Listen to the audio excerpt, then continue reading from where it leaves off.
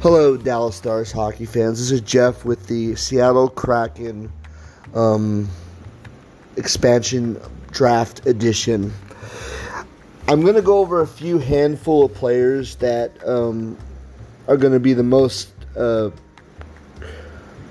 pointed to what the Kraken are doing right now, just because a lot of the first few picks in the beginning were, young talent that I know is going to be good, but I want to talk about the veteran players that they put together, kind of the core players that they got in the draft that I think is going to be interesting. Number one, unfortunately, was a loss for us, the Dallas Stars fan, Jamie Alexiak. His size and his ability to play a very hard game and his passing ability is going to be missed in Dallas. The big name will be Mark Giordano from the Calgary Flames. He's 37 years old, and he was the captain there for years. And I think it was a really amazing pick. I didn't think he was going to leave Calgary. I thought he would actually finish his career there. So this is going to be the leadership that the young Seattle Kraken fans are going to need, and the players are going to love him. The players are going to be in awe of what he brings to the table. I still can't believe that Eberle, the great defenseman from the New York Islanders, is a part of this team now. It blows my mind that happened. This is going to be a really good team quickly. I don't know if it'll be as good as what Vegas did right away, because I think that watching this definitely showed me that the GMs were doing everything they could to protect players even more than they did last time around. So that's for certain.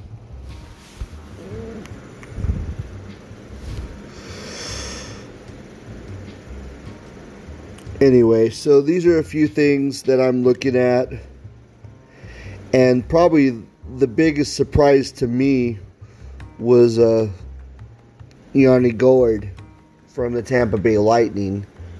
That's an incredible two-way player that they gave up. I didn't think that was going to happen either, but I think that's going to make their team very relevant very fast.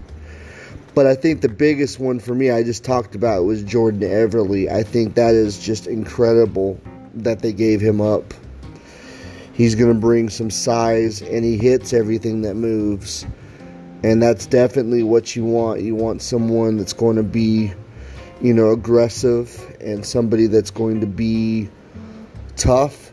Because the Pacific Division is going to have some bruisers. I mean, you look at teams like the Los Angeles Kings when you still got players like Kopitar. He's definitely one of those guys that likes to fight and likes to scrap.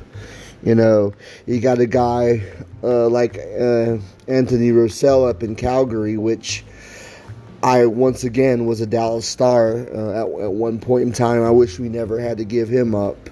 So there's definitely going to be some really strong players that you're going to have to play against in this Pacific Division.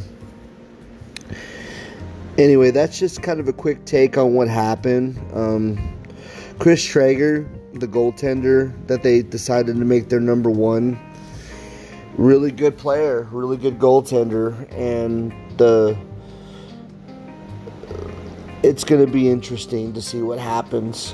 Well, now my question is where is Ben Bishop going to end up? I mean, he waived his right to leave, and obviously I know Dallas is definitely going to depart ways with him, but my question is, where is he going next? Well, that's about all I have to say, and it was wonderful tonight to see ESPN put their first product out of NHL hockey. I love Chris Fowler. I think it's going to be awesome to see him calling games. It just really was cool to see the inaugural year of a 7-year deal for ESPN being a part of the hockey world again. I grew up with them being where we watched our hockey. I mean, the two Stanley Cups that Dallas went to back to back, and then late when they won the Cup in '99 and lost in 2000, were done by the great Bill Clement, and I miss him. I wish we could get one game of him, but I know he wouldn't come out of retirement for that. But it's gonna be nice to see ESPN a part of it. And I love to see that Kevin Weeks got to come along for the ride. We watched him on NHL Tonight and watched him be a part of the NBC family. And now he's going to definitely be a part of what ESPN is doing. Anyway, thank you guys for being a part of my podcast.